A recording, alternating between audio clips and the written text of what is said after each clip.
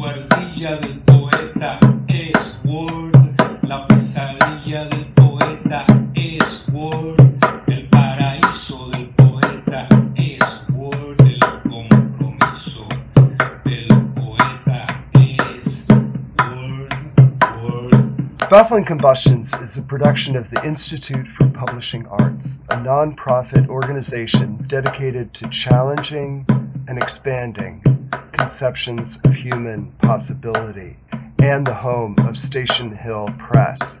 Baffling Combustions is edited by the Catskill Poetic Action Network, and our cover art and theme music is by Havana poet Omar Perez, the author of Cubanology.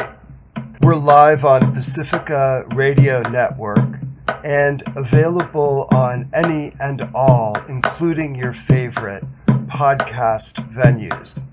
If you want to be in touch, including with any questions, insights, notices of gaffes or blunders, suggestions for future sessions, we are very open to those, as we are to donations to our enterprise.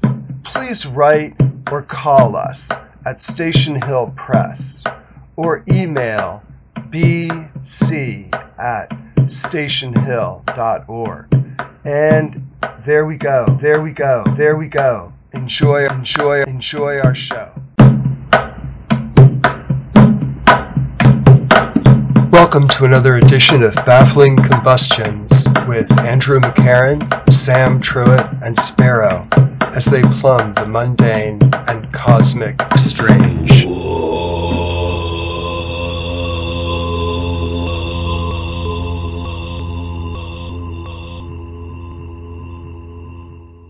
So here we are again for another session of Baffling Combustions, and my name is Sam Truitt.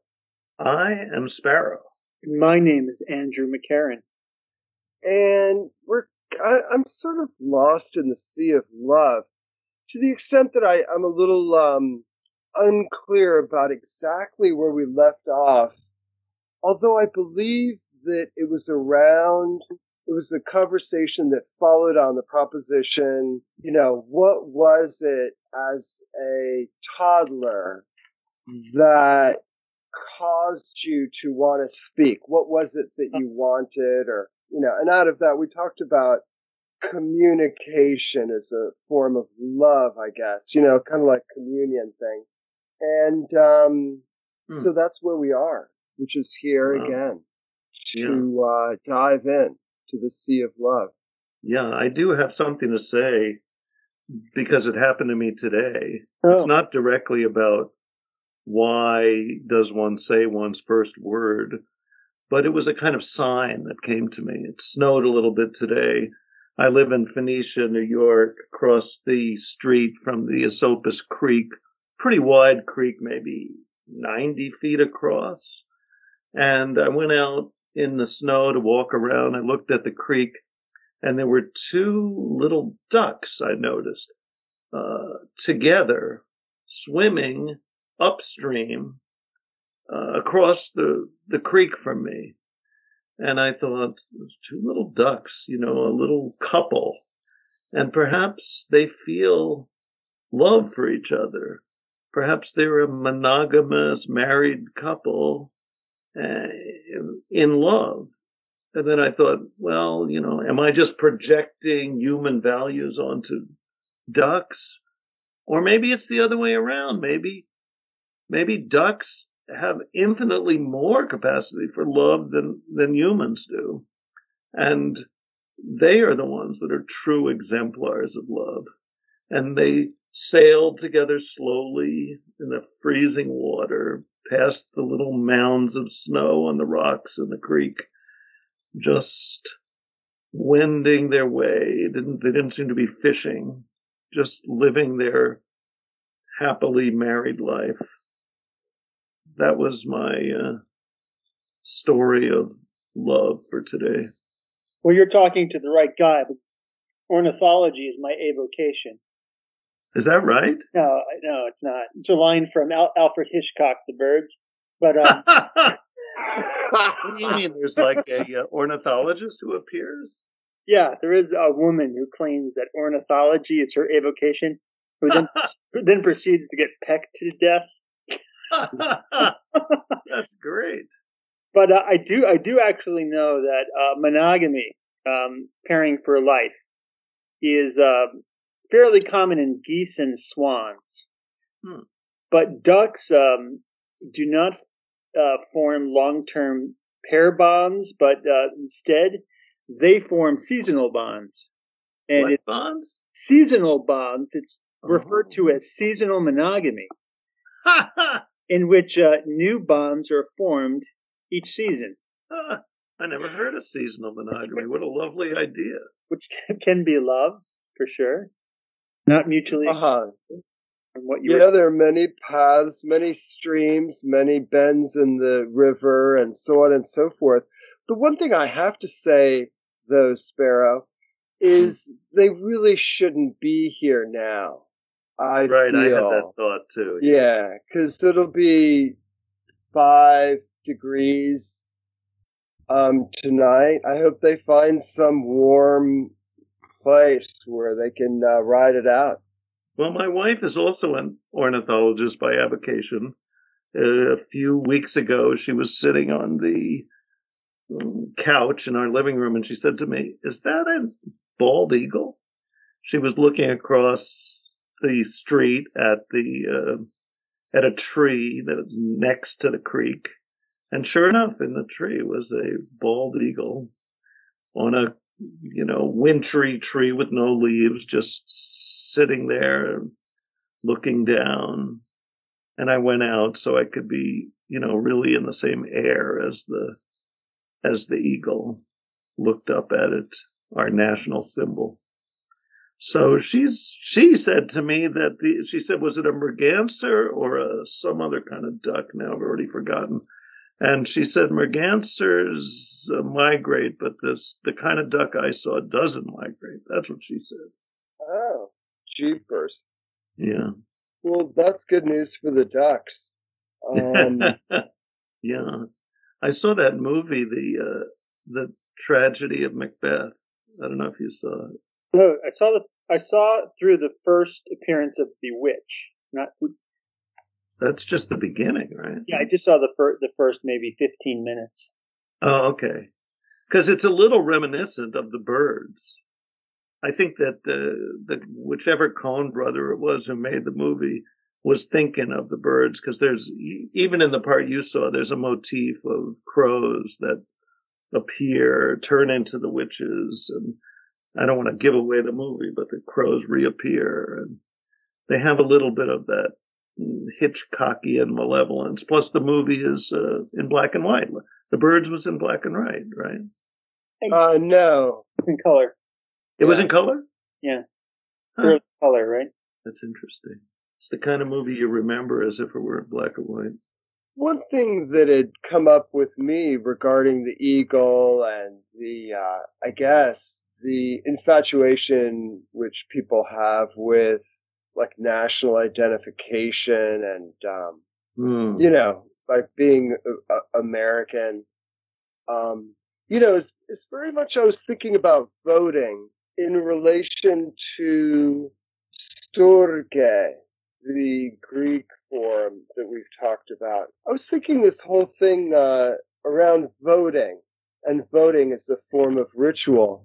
This crackling is unbelievable. I think it's my fault. Is it? Or maybe Spectrum's fault. That voting is a form of ritual. And that, right now we have a messed up country because we have a messed up ritual system in regard to voting. Love of democracy. Yeah. Withholding of vote. Yeah, that's a good point. We have love a dysfunction in that aspect of our state. Yeah.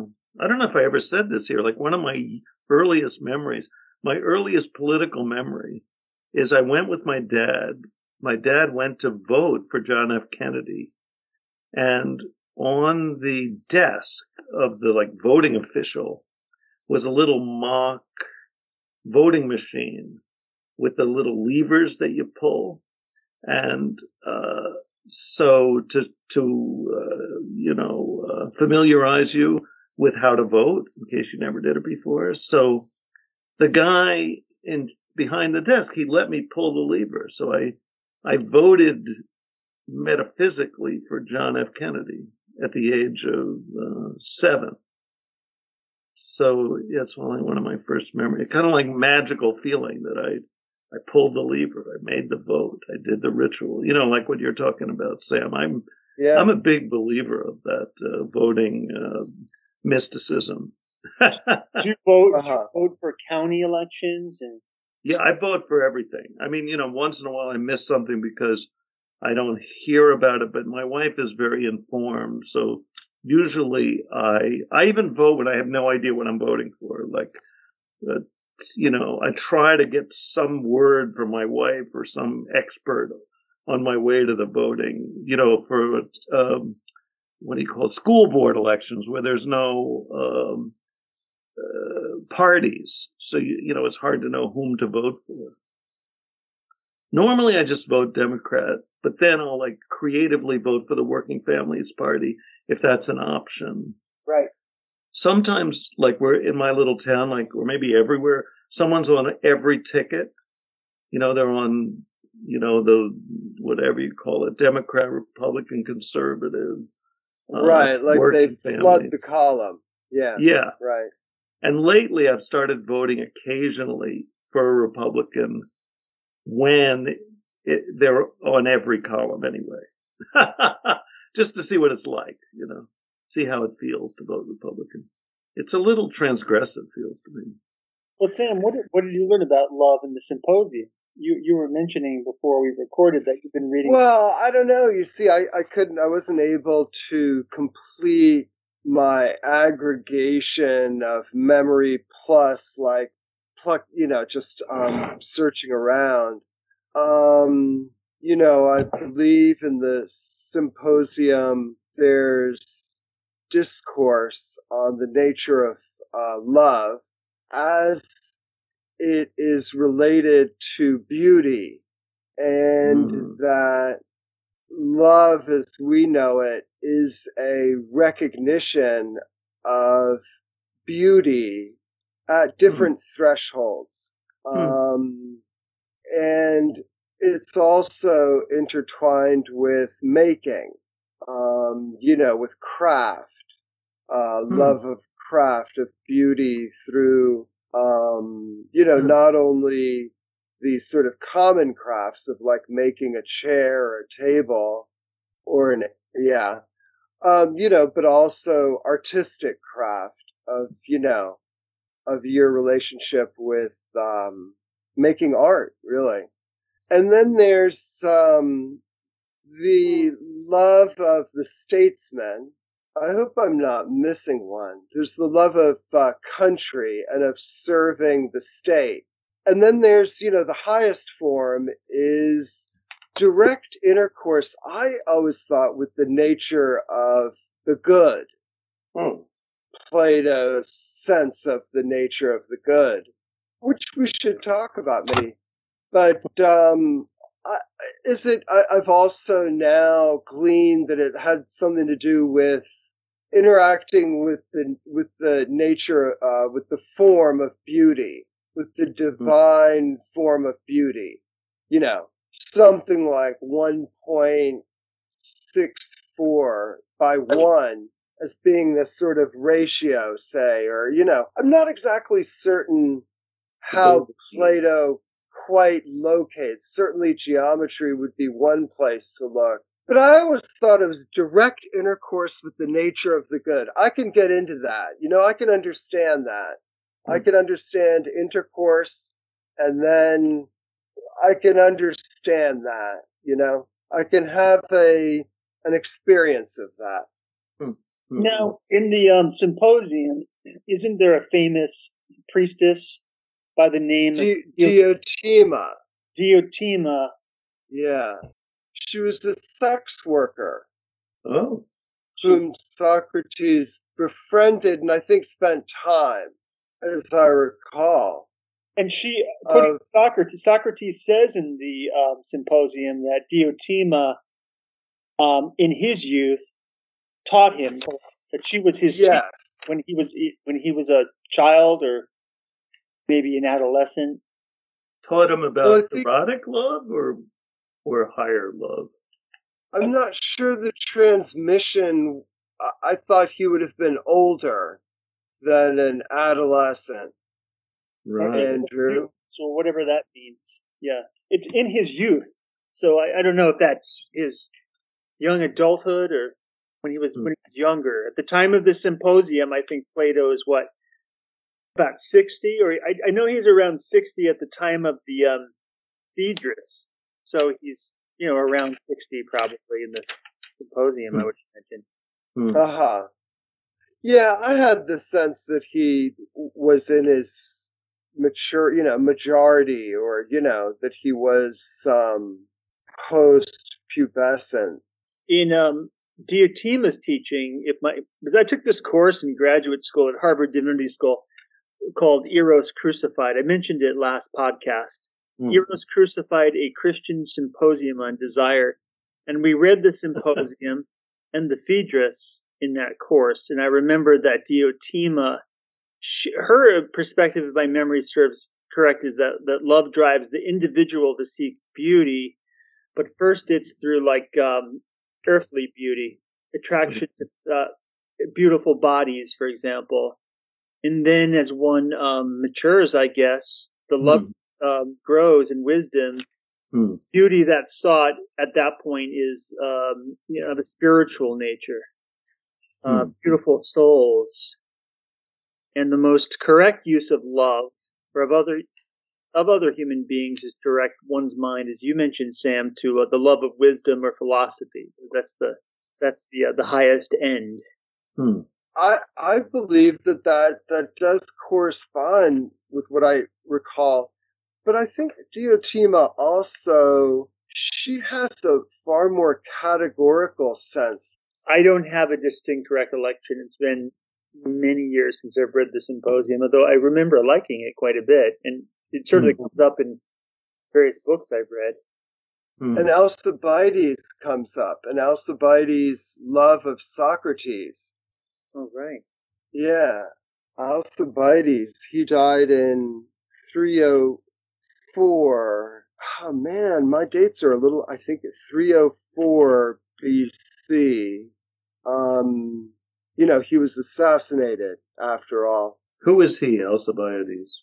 He was a Athenian citizen who went into, military service and rose very quickly in the ranks. He was a sort of brilliant general, but he was also fluid in terms of his allegiances, and a very flamboyant guy who wound up on the wrong side of the law.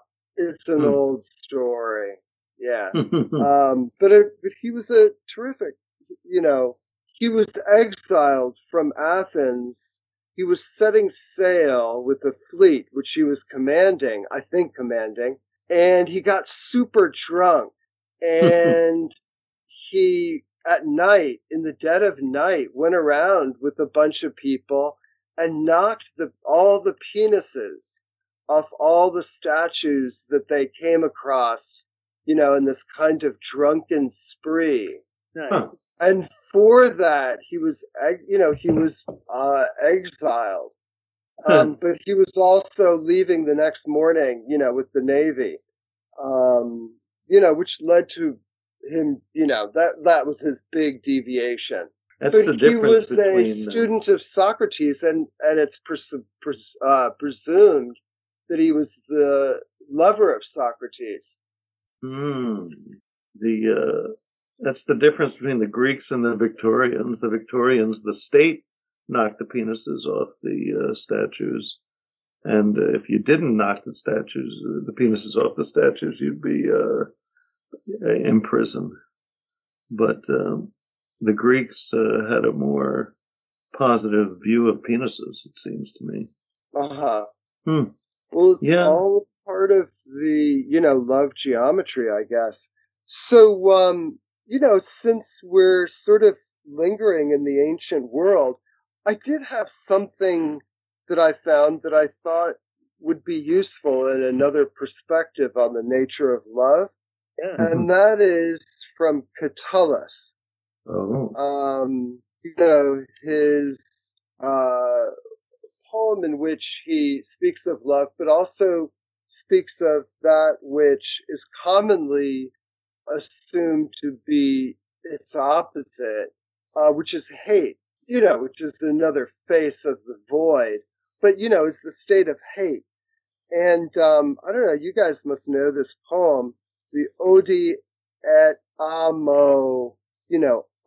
This is the translation that I found, according to the Google Translate algorithm that I put in, and this is the translation. I hate and I love. You may ask why I do it.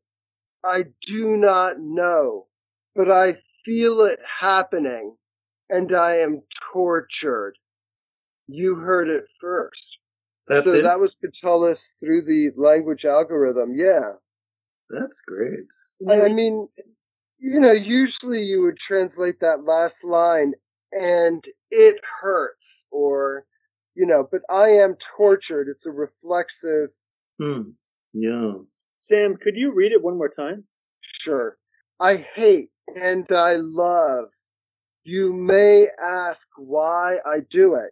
I do not know, but I feel it happening, and I am tortured.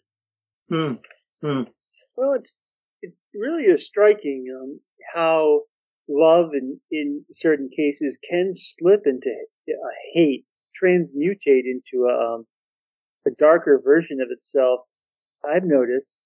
Yeah. It's, I think that's kind of what Freud was, a big point that Freud was making. Right. Is that hate and love are kind of united, really. You kind of can't have one without the other, I would say. Right. He says Thanatos and Eros are alloyed. They're interpenetrate. They exist. Right. They can't be divided. And he talks a lot about ambivalence, which it's a little unclear to me what he means, but he seems to be saying that something like the state of human life is one of ambivalence. And that may be part of what he means, or all of what he means, that you love someone and then you find yourself hating them. And let alone you love yourself and hate yourself. I mean, that might be where it all starts. And that's our fate as human beings. You can pretend, on Mother's Day, you pretend you only have positive feelings for your mother. Father's Day for your father. Christmas, you pretend you love everybody. Everybody is depressed at Christmas time because they have to pretend that they are filled with brotherly Christian love, sisterly Christian love for everyone. But the fact is, the more you try to love, the more you encounter the opposite. Uh-huh. Well, it's interesting also, and in that kind of setting, you can feel that we find ourselves at times the victim of our own feelings. Like Catullus is saying. Yeah. I mean, it's wonderfully modern. That's the thing about Catullus, is you sort of feel like he could have been like living next door to Gregory Corso. Somehow he feels more like a beat poet to me than exactly like a contemporary 2022 poet. But he feels very close to our time.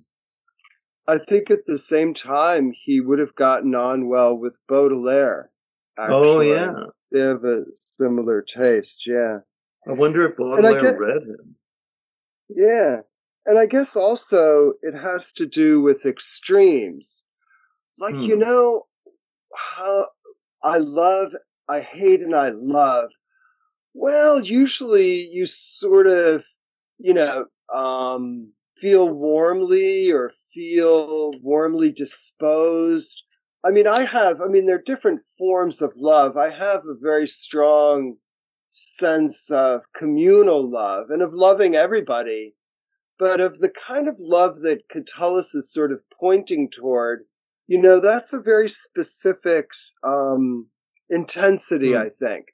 And I think the simplicity of the poem, and for really confronting the nature of love and hate, I think one has to do it in the terms of this poem in its sort of most naked form. Really well put, Sam. It reminds me of a quotation from a late Oscar Wilde poem that he wrote after he served hard labor for, 2 or 3 years. Reading Gaol. Yeah. Jail, yeah. Yeah, the Ballad of Reading Gaol. And it's a very famous quotation, and it goes, "Yet each man kills the thing he loves. By each let this be heard. Some do it with a bitter look, some with a flattering word. The coward does it with a kiss, the brave man with a sword." Written, I believe, in the very end of the 19th century, I think 1897 or something. You don't know the name of that poem? Oh, the Ballad of Reading Gaol. Oh, that is the Ballad of Reading Gaol. Oh, that's the ending, right? Toward the end. Each man kills the thing he loves, by each let this be heard. So great. And it's funny because he is sort of known for his witty, cruel insults, especially in the plays.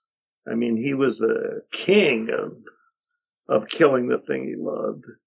And then he, through whatever, really his own hubris. I saw this play. I don't know if I ever told you about this play called The Three Trials of Oscar Wilde that goes through the whole tragic story of how he ended up in prison.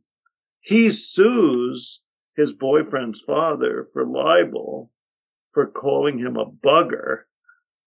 And as a result of that, he ends up in prison. So if, Oscar Wilde started it, if he just let all well enough alone, he would have been okay. But he was kind of karmically drawn to destroy himself and to learn this horrible lesson that you just described, that being cruel, even though it's very funny, is sort of a sin in a way. At the same time, I'm not sure that it's true that each man kills the thing he loves. Each man, each person, each of us kill what we love most. Each of us kill what we love most. I'm not sure about that. Good point. I do agree, man. There is the threat of that, and I think one does need to be cautious. I mean, I write a lot of proverbs. I mean, I don't know if any of them are any good, but and I think the thing about a proverb is it has to sound right more than be true. And each man kills the thing he loves. It sounds right. It sounds true. But it's true when you think about it. It doesn't seem universal. Jimmy Carter didn't seem to kill the thing he loved, unless you count his presidency. A good one. But that was a good one. That was kind of like almost a aphorism, or a saying, or a stand-up comedy joke. I didn't know what I was going to say. I didn't intend to say it, but it just sort of came out. But like Chairman Mao, did he kill the thing he loved? Well, the more you think of it, the more it does seem sort of true. Karl Marx. I mean, I know from personal experience in marriage, I can feel really good and that love is in the air, and then shift into anger, and it happens so swiftly. Didn't Catullus mention that he's confusing? He doesn't quite understand the alchemy between the two, love and hate. There is something there.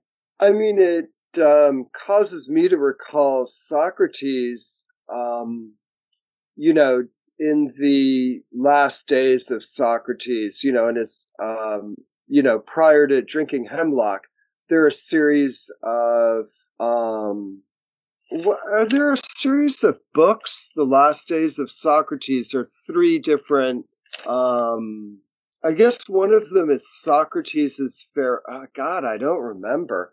Anyway, The trial, there, right? The trial is one of them, I think. yeah, the trial is one of them. Yeah, I just don't remember anyway, at one point, he has his shackles taken off because I guess he's about to drink the hemlock. And you know, the shackles have been bothering him, you know, abrading his ankles. And so having them off is like, oh, it feels good. And he's massaging his ankles. And he makes the observation that pain and pleasure are a two-headed beast in so many words, and that they're part of the same structure.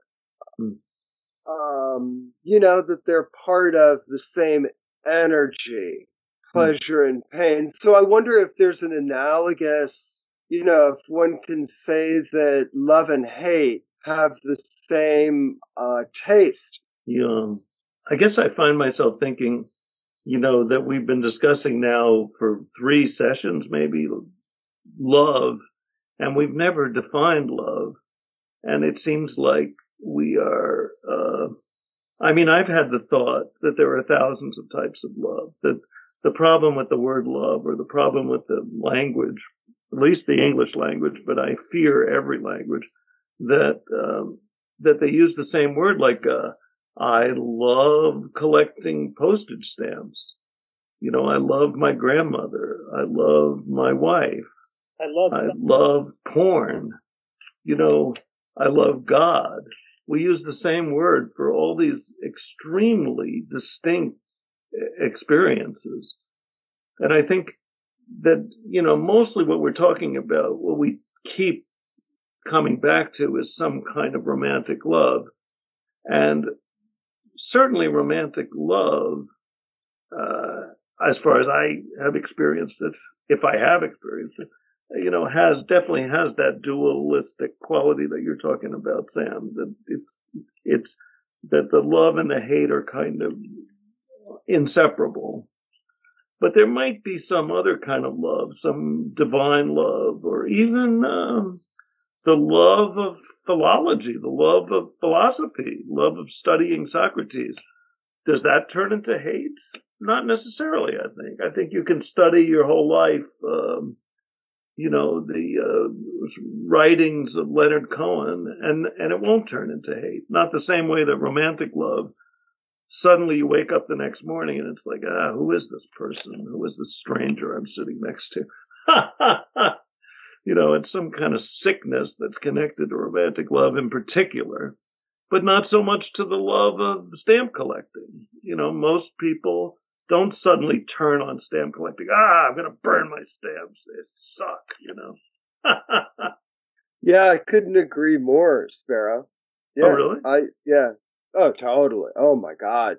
Infinite, loves. I mean, I dare I say, you know, in my most misty-eyed moments, I feel that love is all there is. Mm-hmm. As Bob Dylan says. Yeah, this is on Nashville Skyline. Yes, I threw it all away. Threw it all away, yeah. Love is all there is. It makes the world go round. Love and only love. It can't be denied. Once what is it? You just won't be able to do without it. Take a tip from one who tried. So it's a kind of contradictory lyric. He's saying there's only love. Once you know everything about it, you won't be able to do without it. Something like that. But then he says he tried to live without love, and I guess he failed. Dylan's very flip. Very flip.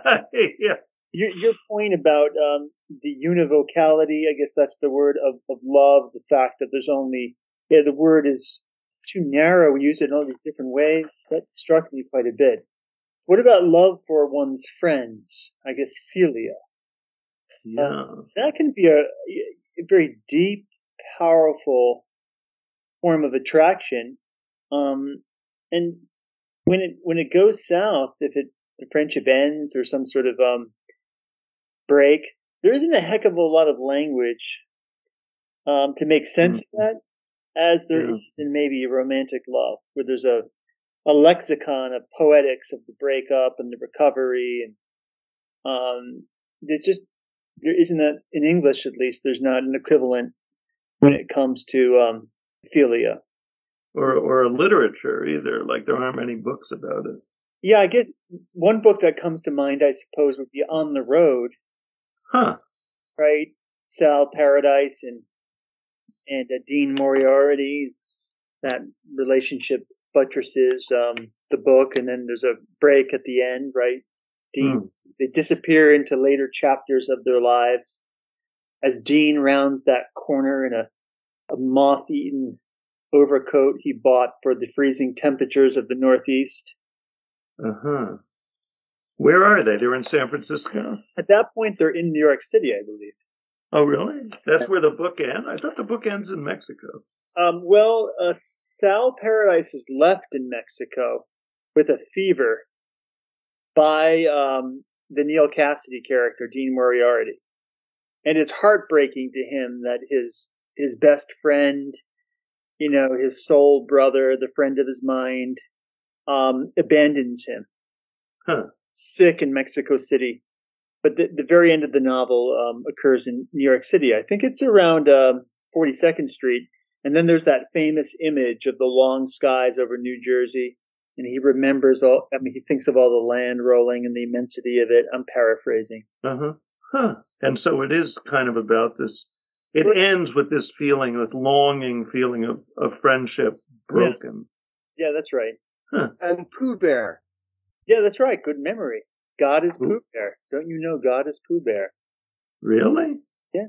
That's right at the end, he says that. It's the final paragraph of On the Road. Ah, my God. Well, I haven't read it recently. It's interesting. I never thought of it as a book about friendship, I must say. Bromance, I guess it's called these days. Bromance, yeah. Did they sleep together? I think maybe they did. I think all three of them with Ginsberg, they did sleep together, in some configurations. Yeah. I think maybe Ginsberg slept with each of them separately. So it was a little bit maybe. Something like that. Yeah, more literal than more, what's the word, explicitly erotic than most friendships. Most American friendships, anyway. Do your friendships approximate a love relationship? It's funny. I was just thinking, I told this very close friend of mine years ago, I said, I think like I'm gay or something, and I have like a homoerotic relationship with every one of my male friends. And we used to always end our conversations by saying like, I love you. And after I said that to him, he never said, I love you again. And I think maybe I was pushing him away unconsciously. I feel bad about it. I mean, I think that I can't decide. I mean, I had this sort of mentor when I lived in the East Village. I can't remember his name. He was an older guy who I maybe met on the street, like a very kind-hearted, kind of deeply spiritual guy who probably worked as a legal proofreader, because like the average person I knew worked as a legal proofreader. And one time, and I would use the word faggot a lot talking to him. And, this guy was so compassionate. He understood that it wasn't that I hated gay people, or maybe I do hate gay people, but basically it was just that I was tormented by this anxiety that I was gay. And he didn't mention that. He just said to me, he said, I have lived my whole life trying to figure out whether or not I'm gay. And I never figured it out. He never figured out what his sexuality was. And I was very impressed and kind of transformed by that you could live your whole life and never figure out these mysteries, the mystery of sexuality. And so, when you ask me like how much or how erotic are my male relationships, I honestly say I don't know. They seem to me very erotic. On the other hand, they seem not erotic. I can't figure it out. I think they're more erotic than I want to admit to myself, that's for sure. And certainly more erotic than my friends want to admit to me, because they are, my friends are basically very heterosexual, guys that don't want to think that they're secretly bisexual. Interesting. Yeah, thanks, Sparrow. I mean, I've always had sort of like a fairly normative, conventional, heterosexual attitude, or, I've never really deviated from that. And I've never really been that much in like doubt. I'm sort of thankful, I guess, and I guess that I haven't been so confused about it, as I think, that would probably be very time consuming, maybe. For me, it doesn't take much time to be confused about it. It's not like something I spend a lot of time on. I felt strong pull to male friends with a courtship of sorts and a relationship, and sometimes a break, also freezing over. But I think for me personally, it has to do with the fact that I was close with my brother as a young child, and then I feel like he rejected me because my parents favored me on some level. Oh, yeah. Mm-hmm. I think I've spent my life trying to find him in male friends. Oh, yeah. To reclaim that closeness that I barely remember, but I know for a fact on some cellular level was there. Yeah, that sounds very true. It's very vulnerable of you to admit. Yeah, it's funny. I was doing therapy years ago. I was seeing this therapist named Sarah Hardesty, and therapy's been an interesting thing for me, but it's never something that like evokes tears. I never felt like I had a real breakthrough or, pulled something out of the subconscious. It's useful. I can maybe hear myself say things that have a therapeutic benefit. But I started talking about this topic rather spontaneously, and I was just weeping. Really? And I was shocked and embarrassed and really disequilibrated. It was remarkable. And was it a transformative experience, do you think? In some ways, yeah. I never know if those discoveries translate to life outside of the therapist's office. But it confirmed that there was a real salience there, that there was unconscious, it was loaded unconsciously, but no other point. I mean, I feel it a lot with my sister that, I'm worried she's listening to this, although I don't think she knows it exists. She is very bitter that I beat her as a kid, which I guess I did. I don't remember vividly. And, plus she became kind of a suburban normal person and I became a weirdo. And, so, there's a lot of tension between us. And then the weird thing is we lived in the same room until I was 15 and she was 13. And neither of us has ever lived alone our whole lives. We were discussing this the other day. And she married someone 2 years older than her, and I married someone 2 years younger than me. So we replicated, kind of like what you're talking about, Andrew. That's why I bring it up. The way you're seeking that relationship with your brother, we're and we live in the same room with these substitutes for each other, There's a kind of mirroring that you and your sister have done. Interesting. Yeah, that we're both trying to sort of heal that relationship unconsciously by marrying someone who has the same chronology as our sibling. For me, I would think that the absence and death of my father would play a strong role in the kind of relationships I form. And I don't know if that's true. I'm not certain in terms of my selection of friends that particularly plays a hand. Although I do tend to maybe look up to my friends, I feel grateful to have any friends at all.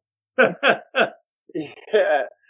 And, I consider my friends all to be, in their own ways, quite extraordinary, like interesting people, I guess. So everybody's interesting if you get to know them. Yeah. You work for George Guasha, who's considerably older than you and kind of a father figure, I would say. Oh, that's an interesting observation. We don't have much contact over, for some years. But definitely I feel some of that spirit for sure, Sparrow. Thank you. And Diane? What's Chuck's there, yeah. The Sages of Barrytown. Yeah. Ben Lafarge. Don't forget Ben Lafarge lives down the street too. Just down the way, yeah. Barrytown is a hotbed of some advanced thinkers and sages and beers, yeah, for sure. Sparrow, do you know Ben Lafarge? I don't know him. I don't think I know him. Probably in his 80s at this point. He was a long-time professor of English at Bard. Oh, you studied with him? No, but I went into his office a few times, and I lived in Barrytown, so we used to walk occasionally together. Oh, really? Yeah, when I was a senior in Bard, he was probably in his 60s at that point. Huh. Yeah, I enjoyed his company. I thought he was he had a gentleman-like quality. Is he sort of avant-garde, like Guasha and Chuck? Just the opposite, kind of a formalist, a traditionalist. Came from a blue blood American family, the Lafarges. Conservative, I would say, as a poet and as a scholar. Like culturally conservative, maybe not culturally right winger. Yeah. Politically, I'm guessing, middle of the road or liberal. No, liberal. Yeah, Ben's very liberal. Yeah. What's his study? What does he know about? He's a Shakespearean or something. He got his start. He's one of the few professors there in the English department, at least, who only had a bachelor's degree. Huh. He was hired by Bard in the 60s, I think, before Leon came. He was hired by Reamer Klein, and he taught classes. He had a well-known class called Lyrical Modes. He taught formal poetry. And he taught some courses on D.H. Lawrence. My memory seems to suggest, and that's all I'm really remembering, but a lot of British poetry. D.H. Lawrence is not so conservative. No. To me, he's still, I somewhere found like his collected poems on a stoop in Brooklyn, and I look around at him sometimes, and he's still kind of a radical feel to his especially his poetry. I like his poetry. One thing I'll say about Ben Lafarge, to kind of loop back to our topic of love, is that I know Ben Lafarge maybe he was married. He was married to Elizabeth Lafarge. Maybe he had a second wife too, and he's had girlfriends. A very handsome guy. But when I sort of knew him, he lived alone, and I've always been impressed by men in particular.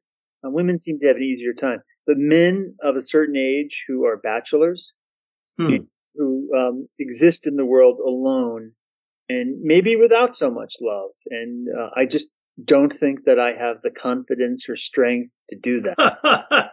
That's why you're married. Yeah. You lack the real courage to be a bachelor. I think so. Yeah. I think for me, a lot of it is economic. I'm so poor. I've always been poor. So I always had roommates. And so I have to have a wife or a roommate. I can't afford, and I don't like living alone. I get scared of ghosts and murderers, those, various demons. If even though, my wife goes away for a night to stay with her mother or something, and I'm like, I can almost see some kind of pirate appearing, or one of these local guys. I don't want to give them any ideas with their shotguns. And found out that I'm a socialist, decided to come and blow my brains out. So, Sparrow, do you think if you were forced to live alone, do you think you'd crack up? I don't know. I would tend to think that I wouldn't. I mean, I haven't cracked up yet, unless you count an occasional, nervous breakdown. I think that I would somehow manage, although I'm stammering as I say it. Maybe I would crack up. I don't know. How many nervous breakdowns have you had in your life? I would say 2. I would, what's the word? Estimate 2. You described one when your daughter was small. You said before you moved out of the city, when you were becoming famous, I don't know, you described a period of time where you felt you were having a nervous break. But maybe you didn't describe it as a nervous breakdown. Maybe that's my projection. Yeah, I don't remember. Yeah, that's not my recollection. A nervous breakdown. And yes, Sam listens to these stories over and over. I mean, if you want to know all my nervous breakdowns are sort of these schisms, or these kinds of fracture lines between I love and I hate, where there's some short circuit that occurs, right? And so I don't know. I don't know if I've had a full-fledged nervous breakdown. I've had to pull over, sometimes the tire goes out. But I don't know if I've ever totally broken down. Had to call AA, you mean? AA or AAA. Yeah. That's right. Or AA or AAA, depending on the type of breakdown. Right. Yeah, those are the two gateways. Can I say one more thing about love? Yeah. I've been writing about this in my collaboration with my psychologist friend, Sean Ackerman. I mentioned it before, but we have this ongoing epistolary relationship where we pose a question, one of us answers it, and then based upon that answer, that person poses another question, and it continues on in perpetuity, and we have almost 2,200 pages now. A lot of text. But what I've been writing about recently is the phenomenon in my life, and I think it has to do with love, and that's times when I guess I'm struggling with something, and it's pre-verbal, like I haven't worked it into language, but it's simmering beneath the surface emotionally. Maybe there are physical symptoms too. And I keep it all bottled up. And I'm able to be pretty functional on the surface level, going through my days. It reminds me of Emily Dickinson's poem, After Great Pain, a formal feeling comes, where she describes quartz contentment. And walking. What is it? Quartz contentment? Contentment. Like a stony contentment. Or she also described the same poem, walking a wooden way. Wow. The imagery in that poem in particular is very powerful. But my point is not that. My point is that ever since I was a small child, when I get into this place, I'll eventually seek out someone to whom I can confess. Or to whom I can speak. And at first it was my parents, and then later on it was teachers, and maybe a romantic partner, a friend. And I feel that I've really benefited psychosocially and spiritually from people who have sat down and allowed me to speak and who have witnessed my language.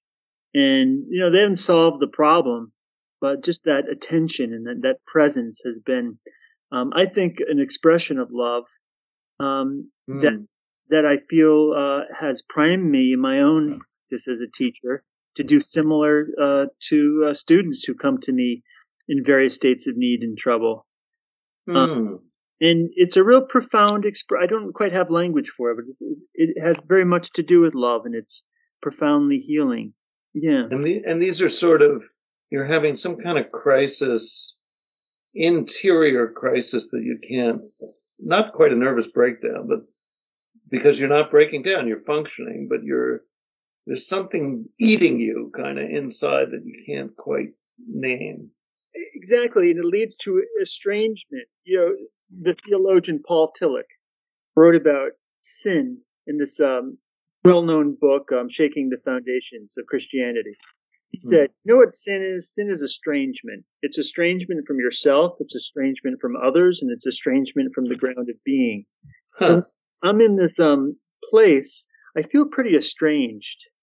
And when I find someone, when someone receives me, it's almost like a instance of grace. And it can be extraordinarily integrating, I suppose. Just a minute or 2 minutes. And I think I don't know, I just think it's like necessary for my survival. So if we can talk about it formally, what you're saying is that there's a certain kind of issue that you're trying to work out in yourself. It manifests physically, psychologically. There's some disorientation and, what you call estrangement. And then there's an experience of speech. It's not writing so much, but it's the act of speech. Yes. In which you speak of this kind of burden, and in putting it into words, you're able to excise it, or you're able to articulate it in a way that you wouldn't have otherwise without that, and it's to another person. Yes, and I'm able to see it or hear it, and ideally to absorb it into myself in a way that I couldn't before that. But there needs to be the other present, and I've just benefited from having people who have been willing to give me that. It has made all the difference. So, the way I'm thinking of it is I had the last therapist I had, really, my one main therapist, Rita Wolfart, she would always use the term recognition. She seemed to be saying that what I was searching for kind of eternally was recognition, which is someone just caring about me and understanding me, kind of looking me in the eyes and accepting what I had to say. It's not so much, that's the way I'm seeing it, what you're saying, Andrew. It's not so much about rational process of articulating your feelings. It's more this sense that there's a person there that recognizes you, that like recognition, I think, is like you're born, you're a baby. It's a little bit like that Erik Erikson stuff you were talking about. Your mother looks in your eyes and sees that you're a human being, and you see that she's a human being. You recognize each other. That's my understanding what recognition is.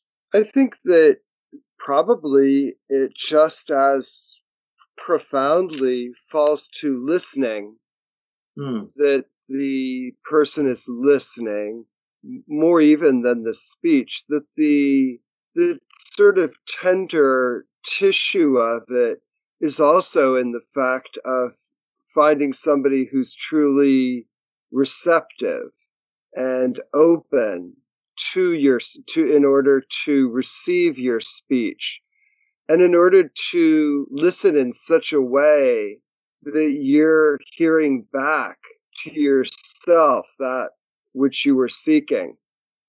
Yeah. And then there's the other piece is that I feel impelled after it happens to do similar for someone else.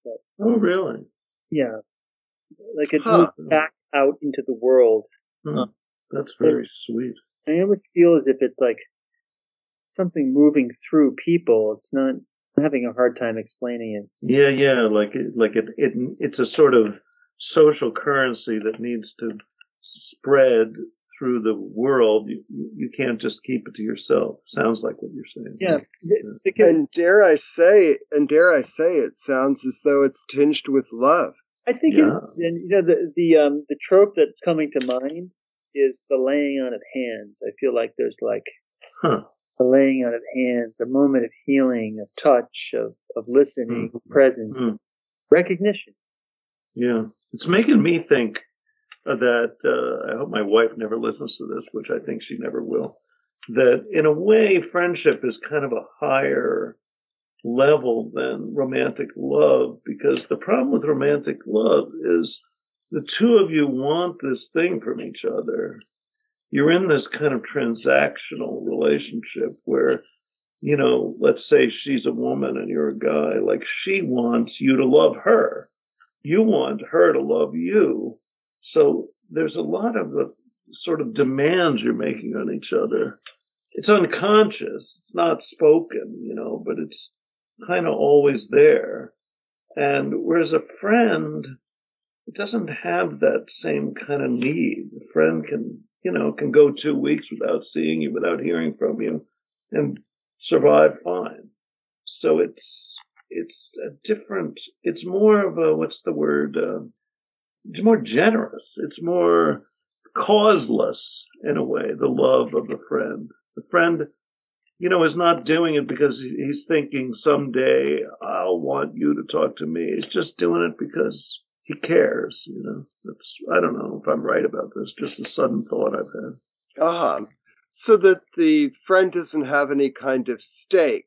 That is that, you're going to get something back. Like there's a call and response, you're going to get, Whereas the friend, maybe that's part of it, is just the capacity to listen without any return. Like it's just expectation what's there. I mean, I feel like my friends, maybe I'm naive, but I feel like my friends don't, in general, that's why they're my friends. They don't really have much expectations of me.